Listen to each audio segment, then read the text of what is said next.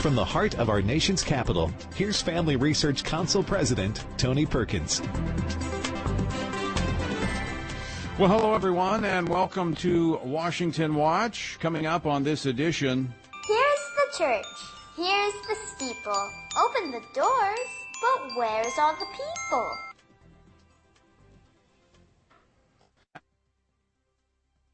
And online for Freedom Sunday at Calvary Chapel, Chino Hills in Southern California. We'll talk about why churches need to open unrestricted by the government with some of the pastors and attorneys who were there a little later on this edition of Washington Watch. But first, it has begun. The confirmation hearing of Judge Amy Coney Barrett began to stop it.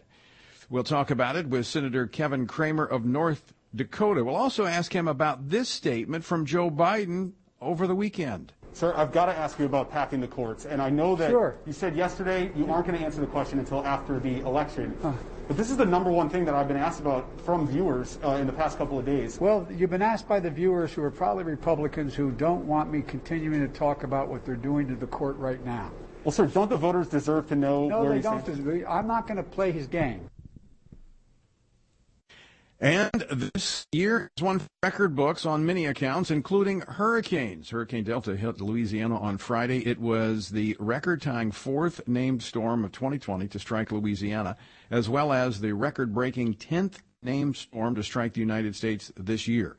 The frequency of the storms has made them almost common occurrences, which has brought less media coverage of the recovery efforts. Residents of my home state of Louisiana were still cleaning up from Laura when Delta hit. We'll talk about the relief efforts with the president and CEO of Samaritan's Purse, Franklin Graham, a little later on Washington Watch. The website, TonyPerkins.com. If you happen to be on Twitter or Parler, it is at @TPerkins. Tonight, the Freedom Sunday event, Calvary Chapel, Chino Hills. You can find it at TonyPerkins.com. It's all right there. Freedom Sunday 2020, a great event.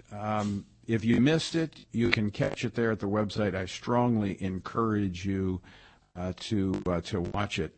Very, very good program. Also, yesterday morning, I spoke at Harvest Rock Church in Pasadena, California, where my friend Che An is the senior pastor, another courageous pastor whose church is meeting.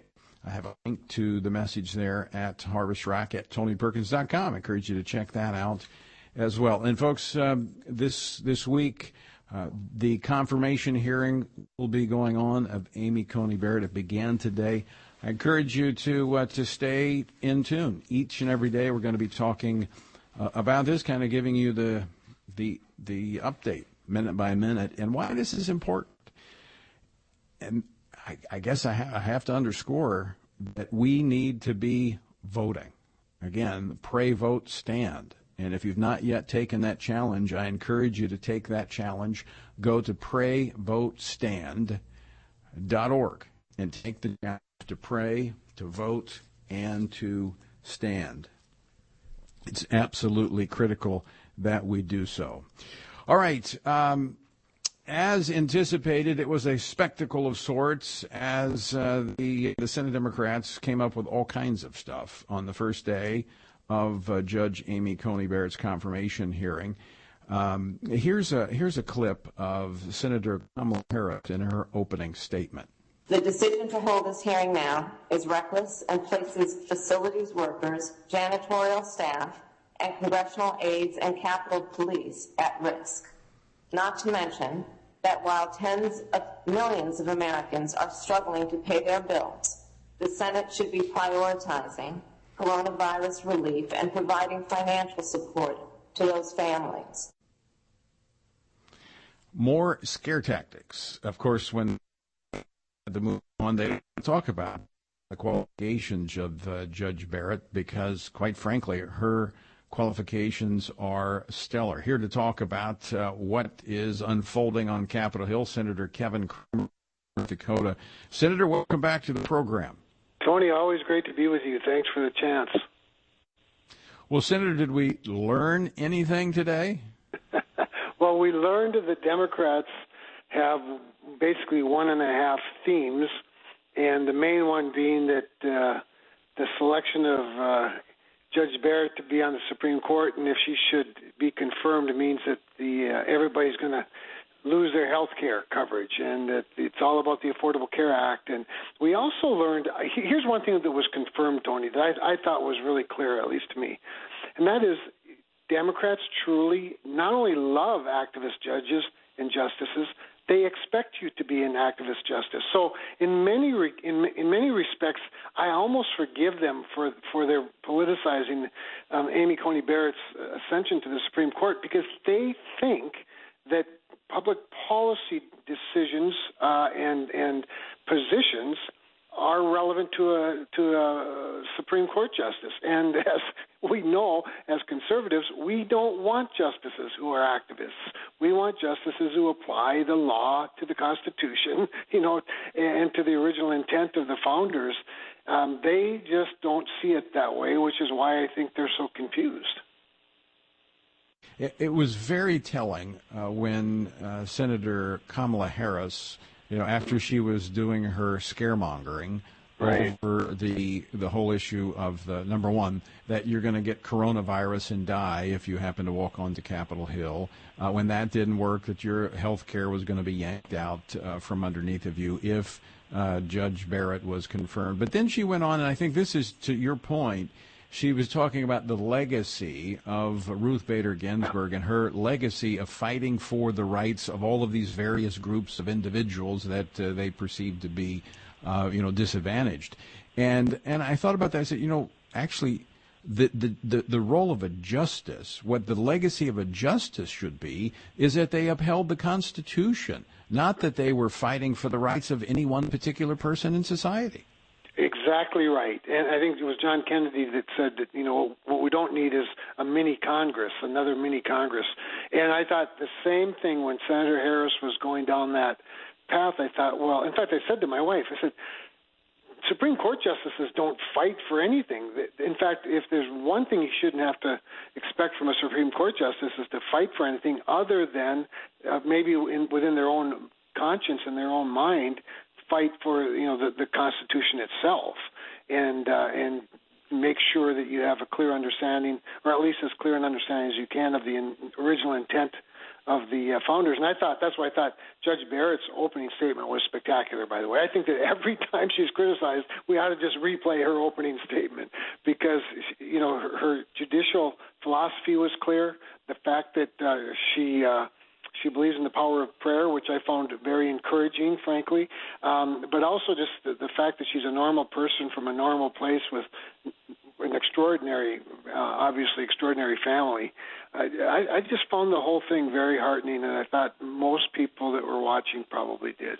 I think you are absolutely right, Senator Kramer. I want to go to one of the areas that your colleagues have been making very clear. If the Democrats go here, it's going to be painful for them, and that is on the issue of religion. We've talked about that before. How, of course, this is not theoretical, because Dianne Feinstein, in the last confirmation hearing of Judge Barrett, that's the famous dogma statement. The dogma lives within you. I got a short clip I want to play from Senator Josh Hawley of Missouri on that topic in the committee today when he made his opening statement.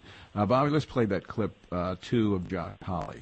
The ranking member, when you were last before this committee, Judge, for your initial confirmation hearings, the ranking member referred to your Catholic convictions as dogma, that's a quote, that lives loudly within you. One senator said she worried that you would be a Catholic judge if you were confirmed because of your religious beliefs, I guess, as opposed to an American judge, as if you can't be both a devout Catholic and a loyal American citizen.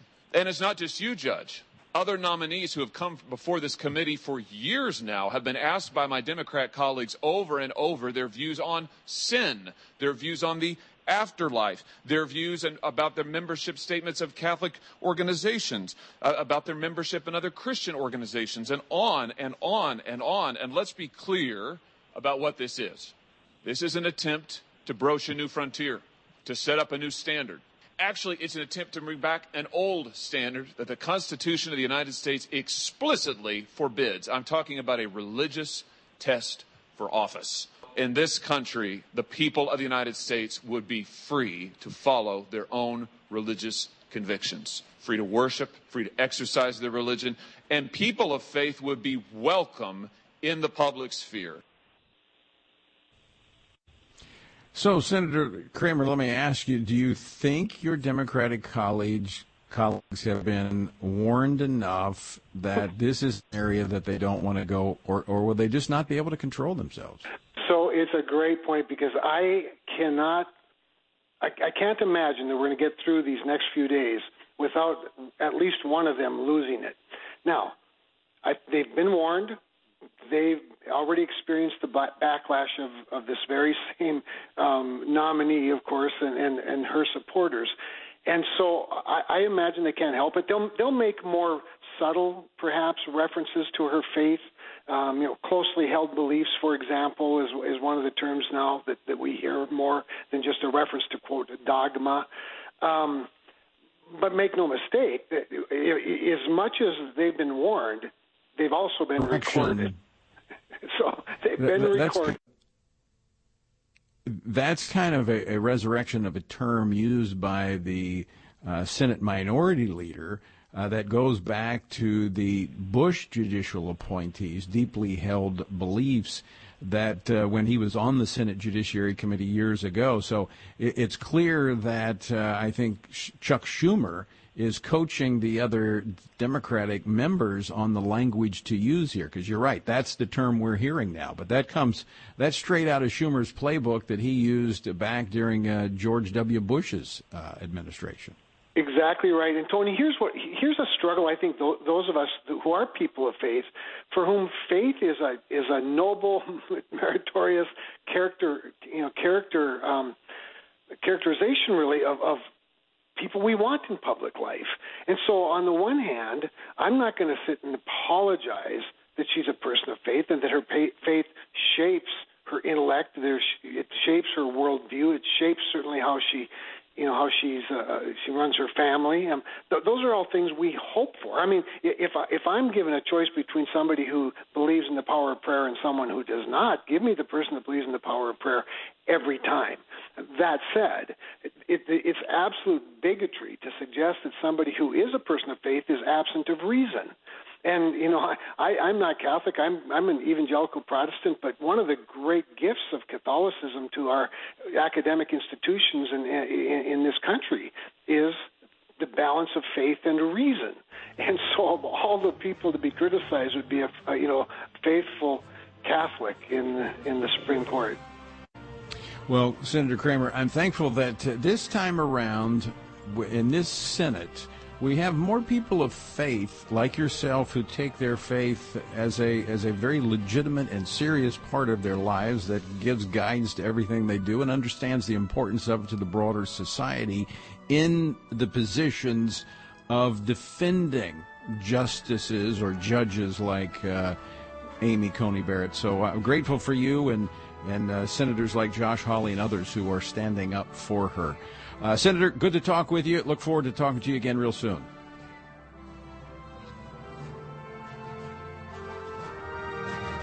All right, folks, don't go away. We're coming back with more Washington Watch. Franklin Graham joins us next, right here on Washington Watch.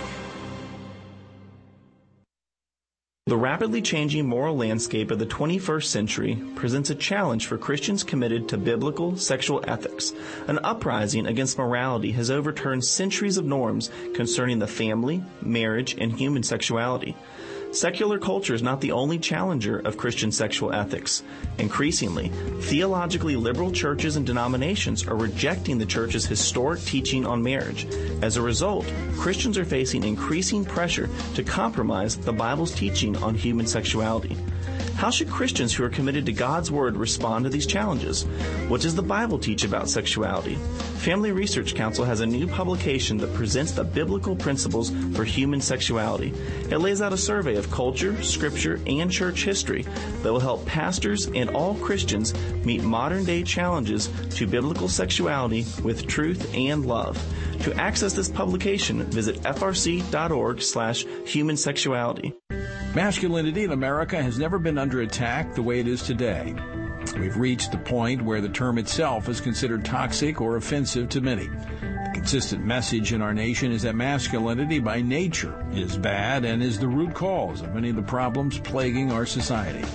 From his experience as a military combat officer and ordained minister of the gospel, Lieutenant General William Boykin has seen and dealt with firsthand the breakdown of leadership in our nation by the lack of godly men living lives of biblical purpose. In his latest book, Man to Man, Rediscovering Masculinity in a Challenging World, he addresses the essential elements of manhood as a provider, an instructor, a defender, a battle buddy, and a chaplain, and explains how to personally develop these traits and pass them to the next generation. Get your copy today of Man to Man, wherever books are sold. Hey, Matt. Hey, Hannah. What's going on? Why so gloomy? Well, I'm a little disappointed. I had a lot planned to do during the stay-at-home time, and I just didn't do it. Oh, yeah? What did you have planned that you didn't get to do? Well, I was actually hoping I would finally be able to get time to do a regular Bible reading routine, and I started a couple of times. I just didn't stick with it.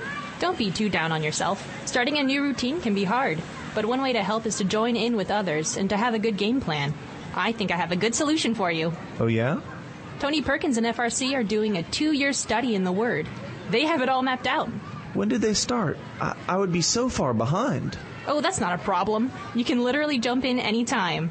There's a daily reading, just a couple of chapters a day, with questions to help you think about what you're reading. Nice. Where can I find this? Go to frc.org/Bible, and you can get started. Where's that again? frc.org/Bible.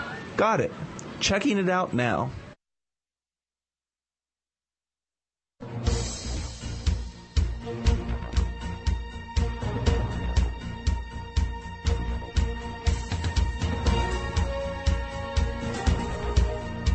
Welcome back to Washington Watch. I'm your host, Tony Perkins. So good to have you with us on this edition of Washington Watch. The website, TonyPerkins.com. Again, if you happen to miss last night's Freedom Sunday event, you can check it all out. Go to TonyPerkins.com or Freedom Sunday 2020.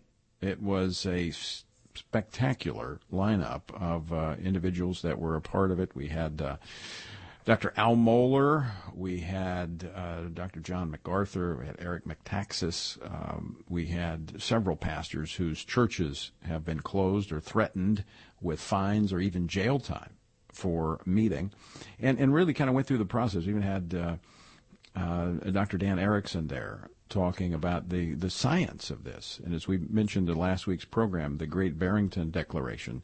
So a lot to be found there at TonyPerkins.com. All right, as I mentioned at the top of the program, 2020 is one for the record books on many accounts, including hurricanes. Hurricane Delta hit Louisiana on Friday. It was the record-tying fourth named storm of 2020 to strike Louisiana just 6 weeks after Hurricane Laura hit. And it is the 10th named storm, which actually sets a record, to strike the United States this year.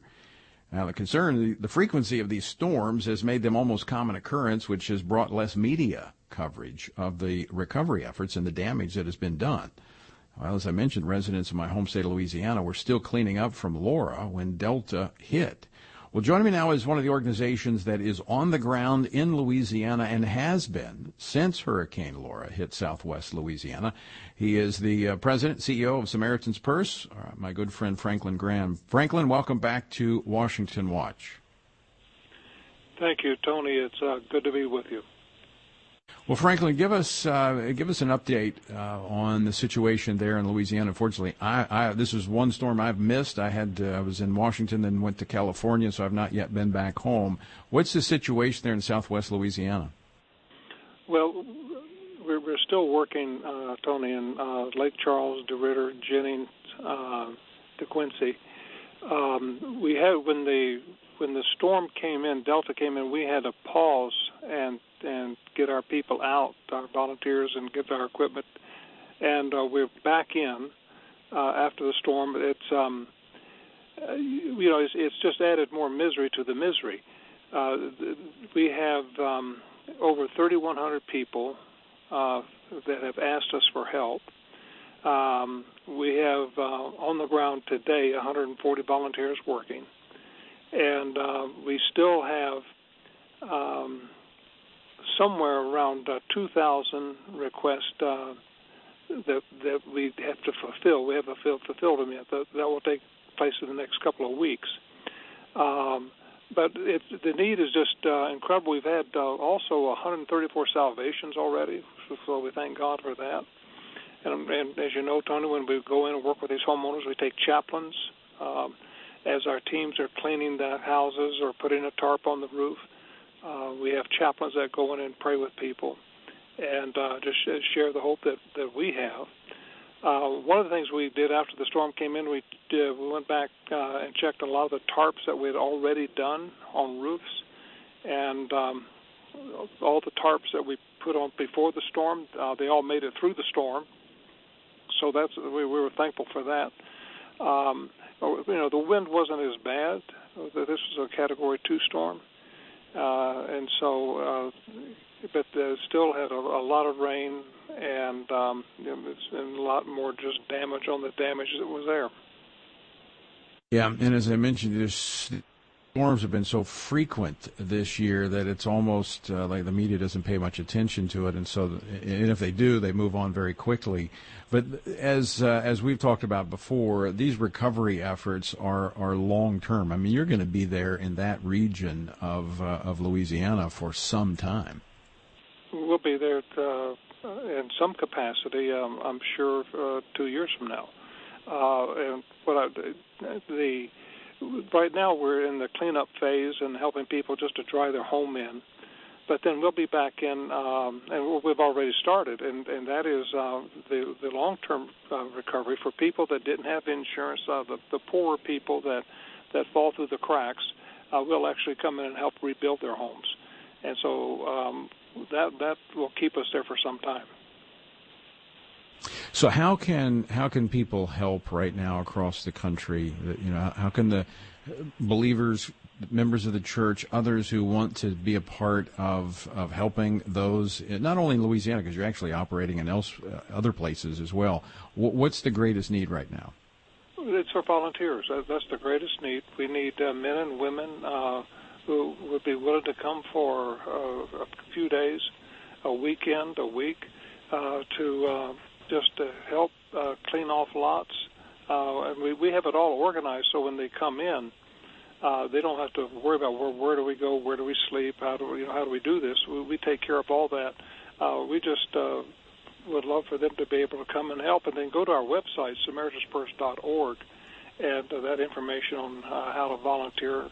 And, of course, we always need financial help, but I think the most critical need is just we need the people, because we have so many requests for help, and we just have to have teams of volunteers who can go in and help, cut the trees off the roof, put a tarp down, and then just love on these homeowners, because so many of these homeowners are just devastated, Tony.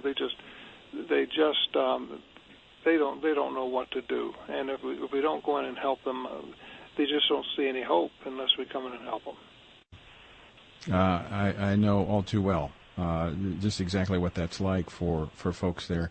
At one point before we run out of time, the level of expertise. I mean, you anybody who wants to volunteer, you'll find something for them to do that is constructive. Absolutely, anybody. If you can pick up sticks, you can do that. So many of these houses have to tear out the drywall and things like that. If you can swing a hammer, come on, we can use them. Wow. Franklin Graham, thanks for giving us an update, and again, very grateful for the work that Samaritan's Purse does all across the country and literally around the world. Thanks very much. And folks, I would encourage you to check out the website, and if you can, spend a couple of days, take a weekend, take your vacation, and go somewhere and help. And then if you can't go, help them financially. One of the best organizations in terms of organization efficiency. Highly, highly recommend them. All right, don't go away. When we come back, an amazing story last night from one of our pastors, Pastor Amado Huizar, who is from San Diego, a story of why the churches need to open. Don't go away. We're back with that next here on Washington Watch. Oh, man. What's wrong? I just missed Washington Watch with Tony Perkins, and our congressman was going to be on the show today. Oh, that's not a big deal. What do you mean? Well, you can always catch the replay of the day's show. How's that? With the Stand Firm app. Yeah? Yep, you can catch that day's program and so much more.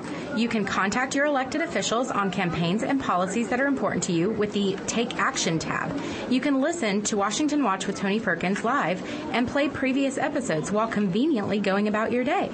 You can access the Washington Update, informative blogs, tweets, and critical campaigns on the main feed, so you can stay up to date on local and national news. Wow, I definitely use that. How do you find the app? Just visit frc.org/app and download, or search Stand Firm in the App Store. Okay, that's Stand Firm. Yep, Stand Firm. How do you know all this? Because I'm a SageCon, but that's another story. Huh? In this important season for our nation, it is imperative for Christians to pray. While we have a responsibility to vote for biblical values and stand for truth, our priority should always be to seek the Lord first. Each week until the election, FRC and FRC Action will host a special Pray, Vote, Stand broadcast to equip you to pray, vote, and stand for biblical truth. We'll have experts, elected leaders, and Christian leaders join us for these half-hour programs that will help you see through the fog that's been created by the biased lenses of the mainstream media. While you're there, be sure to take the 2020 Pray, Vote, Stand Challenge and make a commitment to pray for our nation, vote biblical values, and stand for truth during this 2020 election season. To watch the broadcasts and to take the 2020 Pray, Vote, Stand Challenge, visit PrayVoteStand.org. That's PrayVoteStand.org.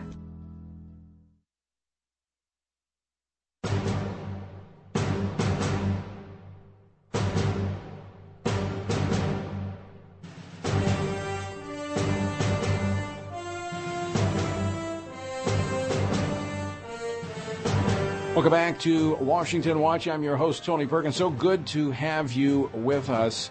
Freedom Sunday was an amazing event, Calvary Chapel, Chino Hills. If you were not able to watch it and be a part of it, go to freedomsunday2020.com or just go to tonyperkins.com, follow the links over. The information was astounding. The speakers were outstanding. It was a powerful night at Calvary Chapel, Chino Hills. And one of the pastors that joined us, Pastor Amado Huizar, he is the executive pastor at South Bay Pentecostal Church in San Diego, California. Their church shut down like so many other churches, but they said, we got to meet. And he had an amazing story about the fact that because the church is not meeting, it is an issue of life and death, and they chose to meet, and it had an eternal consequence as a result. Joining me now, Pastor Amado Huizar. Pastor, welcome to Washington Watch. Thank you for having me today, Tony. And thanks so much for being with us at Freedom Sunday. An amazing story. Give our listeners kind of the background on what happened with your church. Right. Well, we had our church services up until March 15th, 2020. And on March 19th, the governor issued the stay-at-home order, and he said it would be for a short amount of time. That's what we heard. And that ended up not being that. And so we got tired of not having church. We needed to meet. We were seeing suicides go up. We have people that we are close to in law enforcement telling us that domestic violence locally was up. We were meeting with families having crisis. Marriages were falling apart. I personally was involved in those things. And so we felt we needed to come back. And so we made it May 31st to be our open date, Pentecost Sunday. And we started back and we haven't looked back. Now, we have followed the safety protocols and no one has gotten sick as a result to come to our church. We stand proud on that statement and we're thankful for that. And so since then, we have continued to have service, and we are breaking the law as far as we're singing, or the governor calls it chanting, but we're singing, we're praising. And I can't allow a governor who doesn't believe in a God tell me how to worship him. And you've sought help from the courts. Yes, sir. We did. We filed a lawsuit, and it went to the county court first and then went to the Ninth Circuit. I went to the Supreme Court for an emergency injunction, and thankfully they reviewed it, and Justice Kagan could have just decided on her own, but she took it to the whole board, the justices, and it was voted down 5-4. And so with that, it doesn't mean we lost. It just means that we didn't get the emergency injunction. It's back to the Ninth Circuit, and it's pending right now. I tell you, this underscores the importance of the court stepping in when they should to defend our first freedom, the freedom of religion. But Pastor Huizar, you shared a story last night that underscores why churches in America should be meeting. You talked about violating the law by going into the church with a man who came saying, I need help, I need God. Right. We were having our food bank distribution that day, and we're doing it drive-through, and we're handing out bags of groceries. I get a Facebook message. He says, I need to come to church right now. I said, well, just come over. We're outside. He says, I need to go inside church. I need to pray. I said, we've got to go inside. So we went inside, and right there, we were already breaking the law. And then we prayed. He repented of his sins.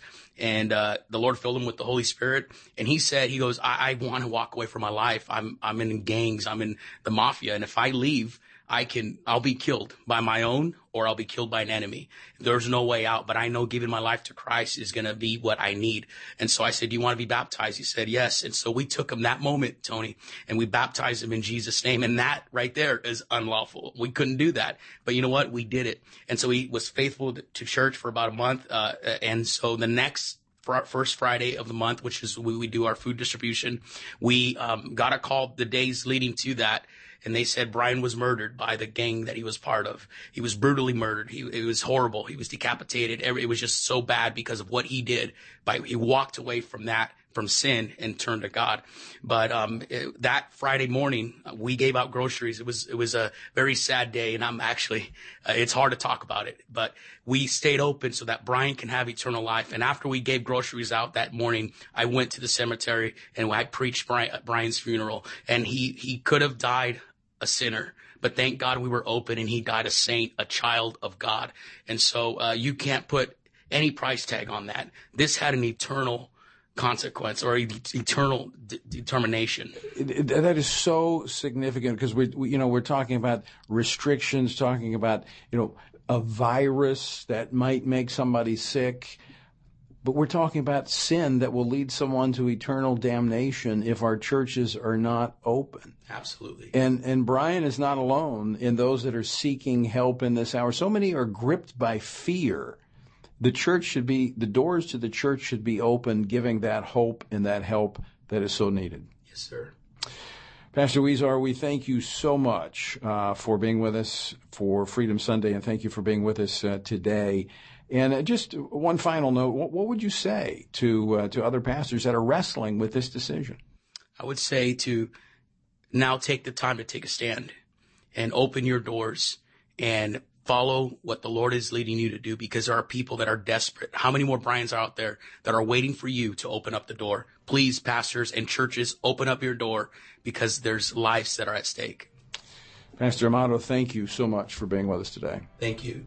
And pastors, I do want to encourage you to do the same. And if you need some encouragement for the biblical foundation, for the constitutional authority, as well as the science that's behind this virus, which we know so much more about, go to TonyPerkins.com and watch Freedom Sunday that took place last night in Southern California, Calvary Chapel, Chino Hills. All right, don't go away. We've got more to come on this edition of Washington Watch. We'll be right back after this.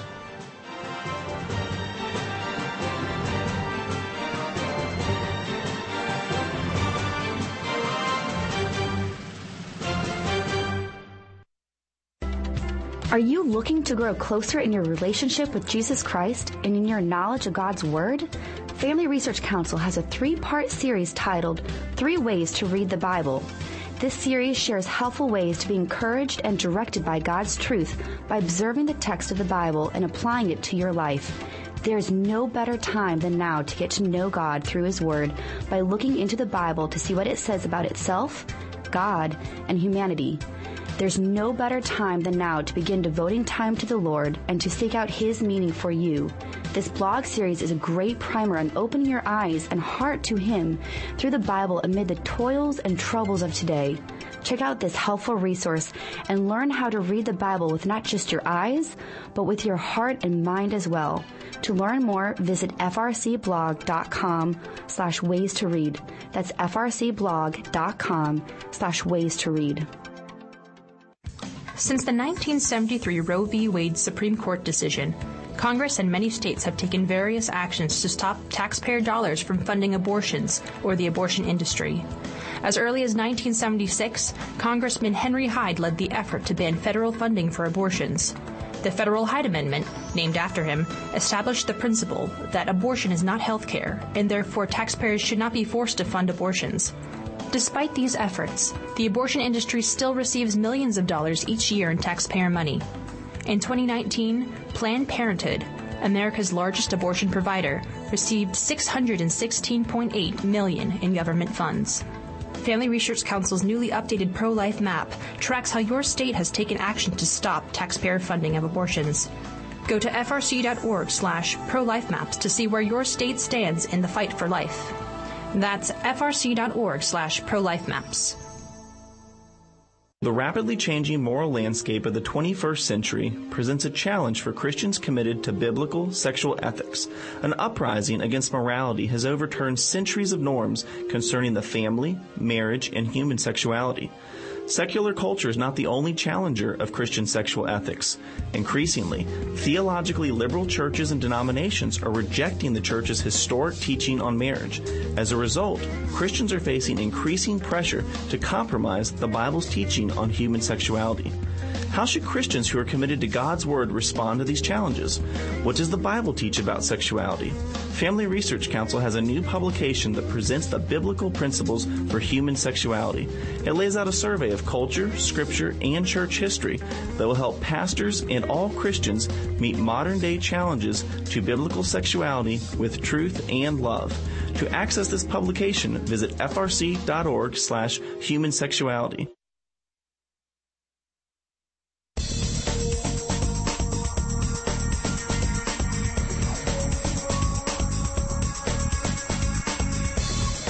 Welcome back to this edition of Washington Watch. So good to have you with us. The website, TonyPerkins.com. All right, check it out. If you're on Twitter or Parler, it's @TPerkins. Again, last night, Freedom Sunday 2020, a powerful event. And if you missed it, you missed it. But you can still watch it. Go to TonyPerkins.com or go to FreedomSunday2020.com and you can catch it. Now, the issue last night was about churches opening. In fact, a challenge really issued for churches to open on 10/25. That's October the 25th. In line with Hebrews 10:25, not forsaking the assemblings of yourself together. Well, one of the pastors that was with us last night, who really stood and challenged the governor of Virginia. He flew out to California, was a part of the event last night, and he joins us now on radio, along with one of the attorneys for Alliance Defending Freedom. First, Brian Hermsmeyer. He is the pastor, bivocational pastor at Slate Mills Baptist Church near Ballston, Virginia. And Ryan Tucker, he's senior counsel for Alliance Defending Freedom, director for Christian Ministries there, and he's actually representing a number of churches, including the Dayton Valley Church in Nevada. Brian, I want to start with you. Thanks so much for being with us here on radio today. Well, thank you, Tony. It's my pleasure to be here with you again. I want to start with you I know you were on with us a couple of weeks ago sharing your story, but just again, talk about how it came about that you were a part of challenging Governor Ralph Northam's restrictions on churches. Sure.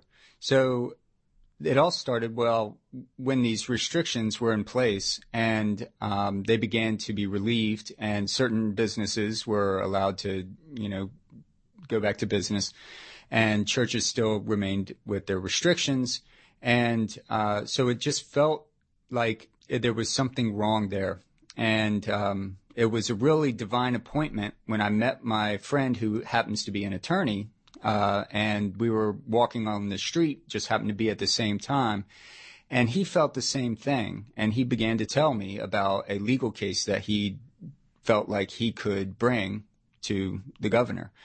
I heard him out, and I felt like it was a good case, and I thought that I would like to be a part of it. I asked if we could do some kind of petition style where I could sign my name to it, and that began the whole process. So the Lord took over from there, and what we saw from there is a progression of legal back and forth between the attorney and the governor's attorneys, and eventually we found the Lord had great favor in our case. And so as far as my part, what I did was simply say yes. And it reminds me of the commissioning of Isaiah, when the Lord says, "Whom shall I send?"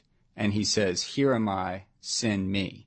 And that was really a moment of just saying, I don't know what the future holds, but I'm giving it to you, Lord, and you do what you will.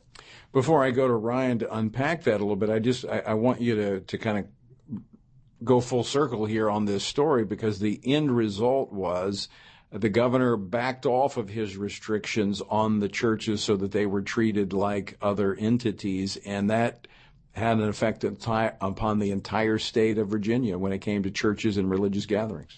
That's right. I had no confidence in my legal ability, but I have every confidence in the Lord's ability. And so I knew that I could trust him to accomplish his will, and he accomplished something far greater than we even anticipated. And so we were seeking for our churches to be fairly treated within our region. However, it ended up being the entire state of Virginia for every church, and not just churches, but every religious service for 250 people or less. So weddings, funerals, baptisms, all these religious services are now restriction-free. So, Ryan Tucker, the reality here is the law, the Constitution, the First Amendment really does defend religious freedom in this country, but you really can't prove that until you have someone like Pastor Brian willing to stand up. Well, absolutely. You need a willing plaintiff to take your case to the courts so that we can set good precedent to help the generations. A lot of these cases that are being ruled negatively, if you will, where the court looks at it and says, I'm going to grant deference to local officials, they're actually citing a case from over 100 years ago. And so it's important for us to get a case to the United States Supreme Court so we can set a good legal precedent that's going to affect the entire nation, the Big C Church as a whole. If we can get a case like the one you mentioned in Nevada, Calvary Chapel, Dayton Valley, where casinos are open at 50% capacity, but the church doors limited to 50. We get a case like that back to the United States Supreme Court. We can set great precedent.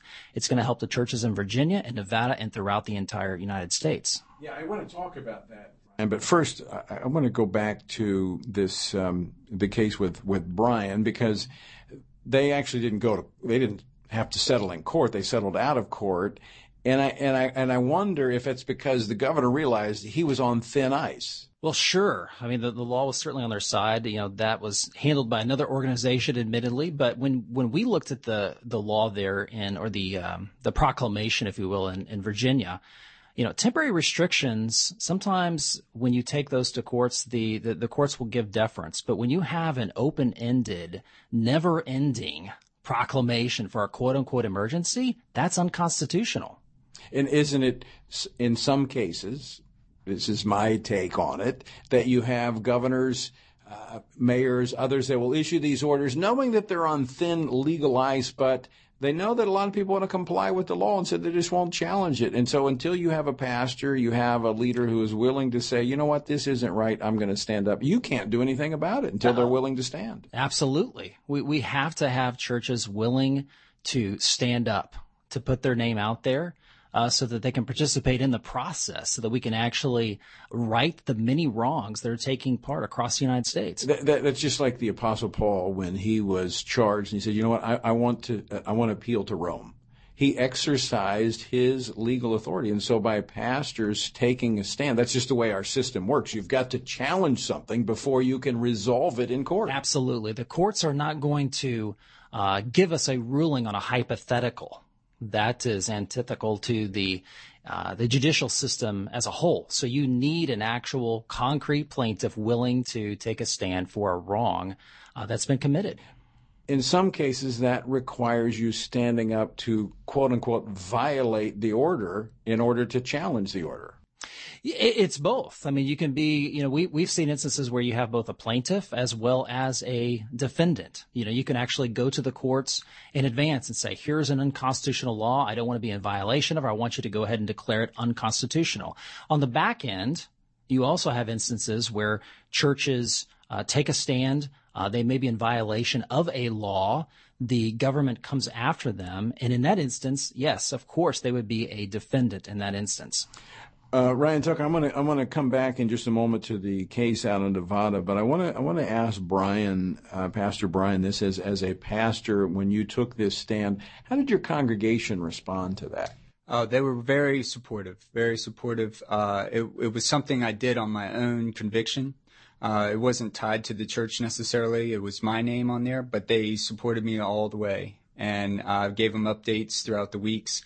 And I want to say to your listeners as well, as a church, as the body of Christ, we need to understand that God is the one who has given us freedom. Our government does not give us freedom. Government is there to protect the God-given freedoms we have.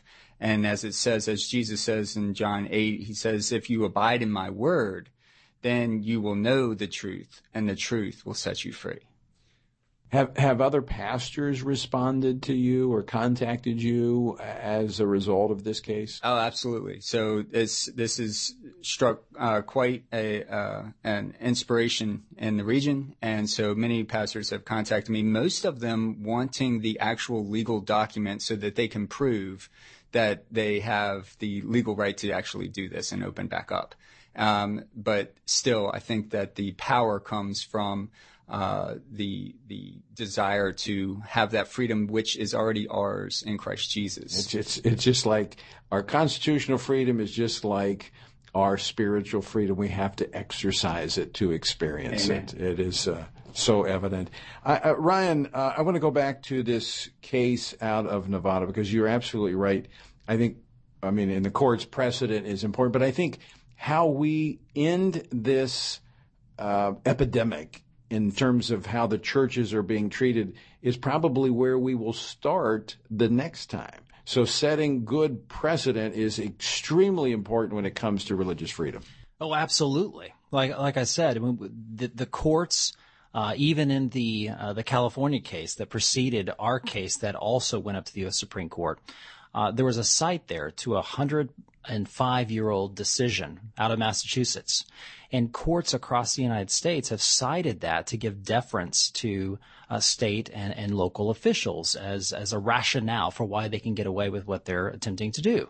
And so we need to put a good case before the United States Supreme Court. I think the Nevada case that we are handling right now at the Ninth Circuit Court of Appeals with oral argument coming up, it stands a very good chance of getting its way back to the United States Supreme Court, and we're hopeful that the court will correct the wrong that's taken place there in Nevada. So just explain that again to our listeners, where the court refused to step in on an emergency basis, sent it back to the Ninth Circuit. So where does that stand? What's the time frame? Yeah, that's absolutely right. So, many listeners probably think, well, what happened there, it must be over. No, that was an emergency application. It's the most extreme request really one can make. It's a very tough procedural request for one to go to the United States Supreme Court and say, on an emergency basis, we want you to rule in our favor.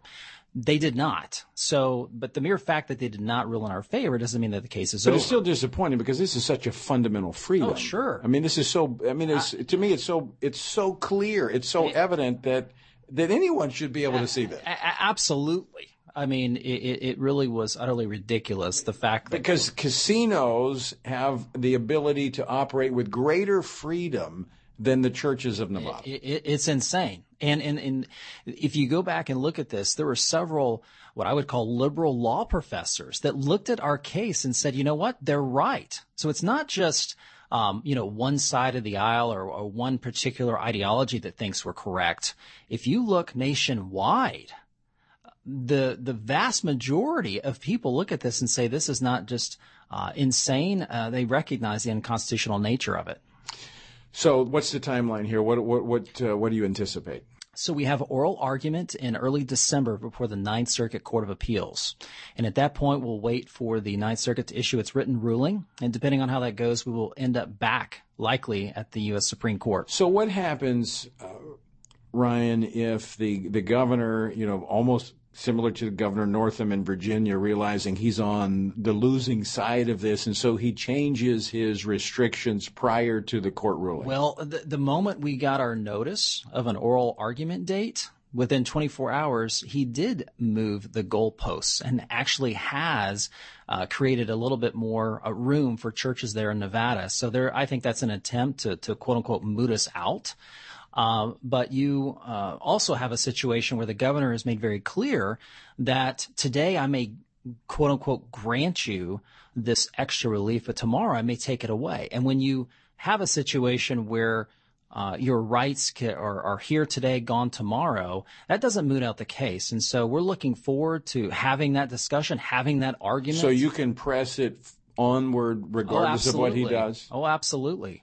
And we are, because he's already issued an order. He went from the church being limited to 50 people per basically the church doors being limited to 50, now to 250. I think that is so important that you not back up, even if they wave a white flag, because you're right, it's the precedent, and we've got to send a very strong message that we're not gonna back down. Well, and also think about this. The 250 cap that I'm talking about, that's not on the casinos. If you go to Las Vegas Strip right now, it's not like there's 250 people playing slots at MGM Grand. And it's an economic decision, because I've seen how much tax revenue the state of Nevada receives from the casinos, but nonprofit churches, not so much revenue that they gain from them. And so this is another one of those utilitarian decisions by politicians that, quite frankly, is wrong. It's immoral, and it has to be challenged. That's right. I mean, governors aren't kings, mayors aren't kings, and so again, we're extremely hopeful that we're going to prevail at the Ninth Circuit, and depending on what happens there, we may be very likely back at the Supremes. Well, Ryan, I just want to say on behalf of all of us here at Washington Watch and the Family Research Council how grateful we are for the work of Alliance Defending Freedom. Thank you for being a part of Freedom Sunday, and we're grateful for Mike Farris and all the work you guys do. Thank you very much, Tony. And Brian, just a final thought here very quickly for pastors that might be listening that may be a little intimidated. Yes, well, please take a look at Ephesians 6 and realize that we are fighting a spiritual warfare here. And so this is what we have been called to. And we are to put on the whole armor of God, because we are not fighting against flesh and blood, but against the powers and principalities of darkness in heavenly places. And as we do that, we will have the power to stand. Yeah, it's quite amazing. Throughout Scripture, God brings tremendous victories, but it always requires man to take a stand. God needs us just to stand. He'll do the heavy lifting, but we've got to show up. Brian, Ryan, thanks so much for joining me today. Thank you. And folks, I want to thank you for joining us as well. And I do want to encourage you again, go to the website, TonyPerkins.com, and watch Freedom Sunday. It was a powerful, powerful event. And take the challenge to pray, vote, and stand. Until next time, I leave you once again with the encouraging words of the Apostle Paul, found in Ephesians 6, where he says, when you've done everything you can do, when you've prayed, when you've prepared, and when you've taken your stand, by all means, keep standing. Washington Watch with Tony Perkins is powered by the Family Research Council and is entirely listener supported. For more information on anything you've heard today, or to find out how you can partner with us in our ongoing efforts to promote faith, family, and freedom, visit TonyPerkins.com. Also, to leave a comment about Washington Watch, call our watch line at 1-866-372-7234. That's 1-866-372-7234.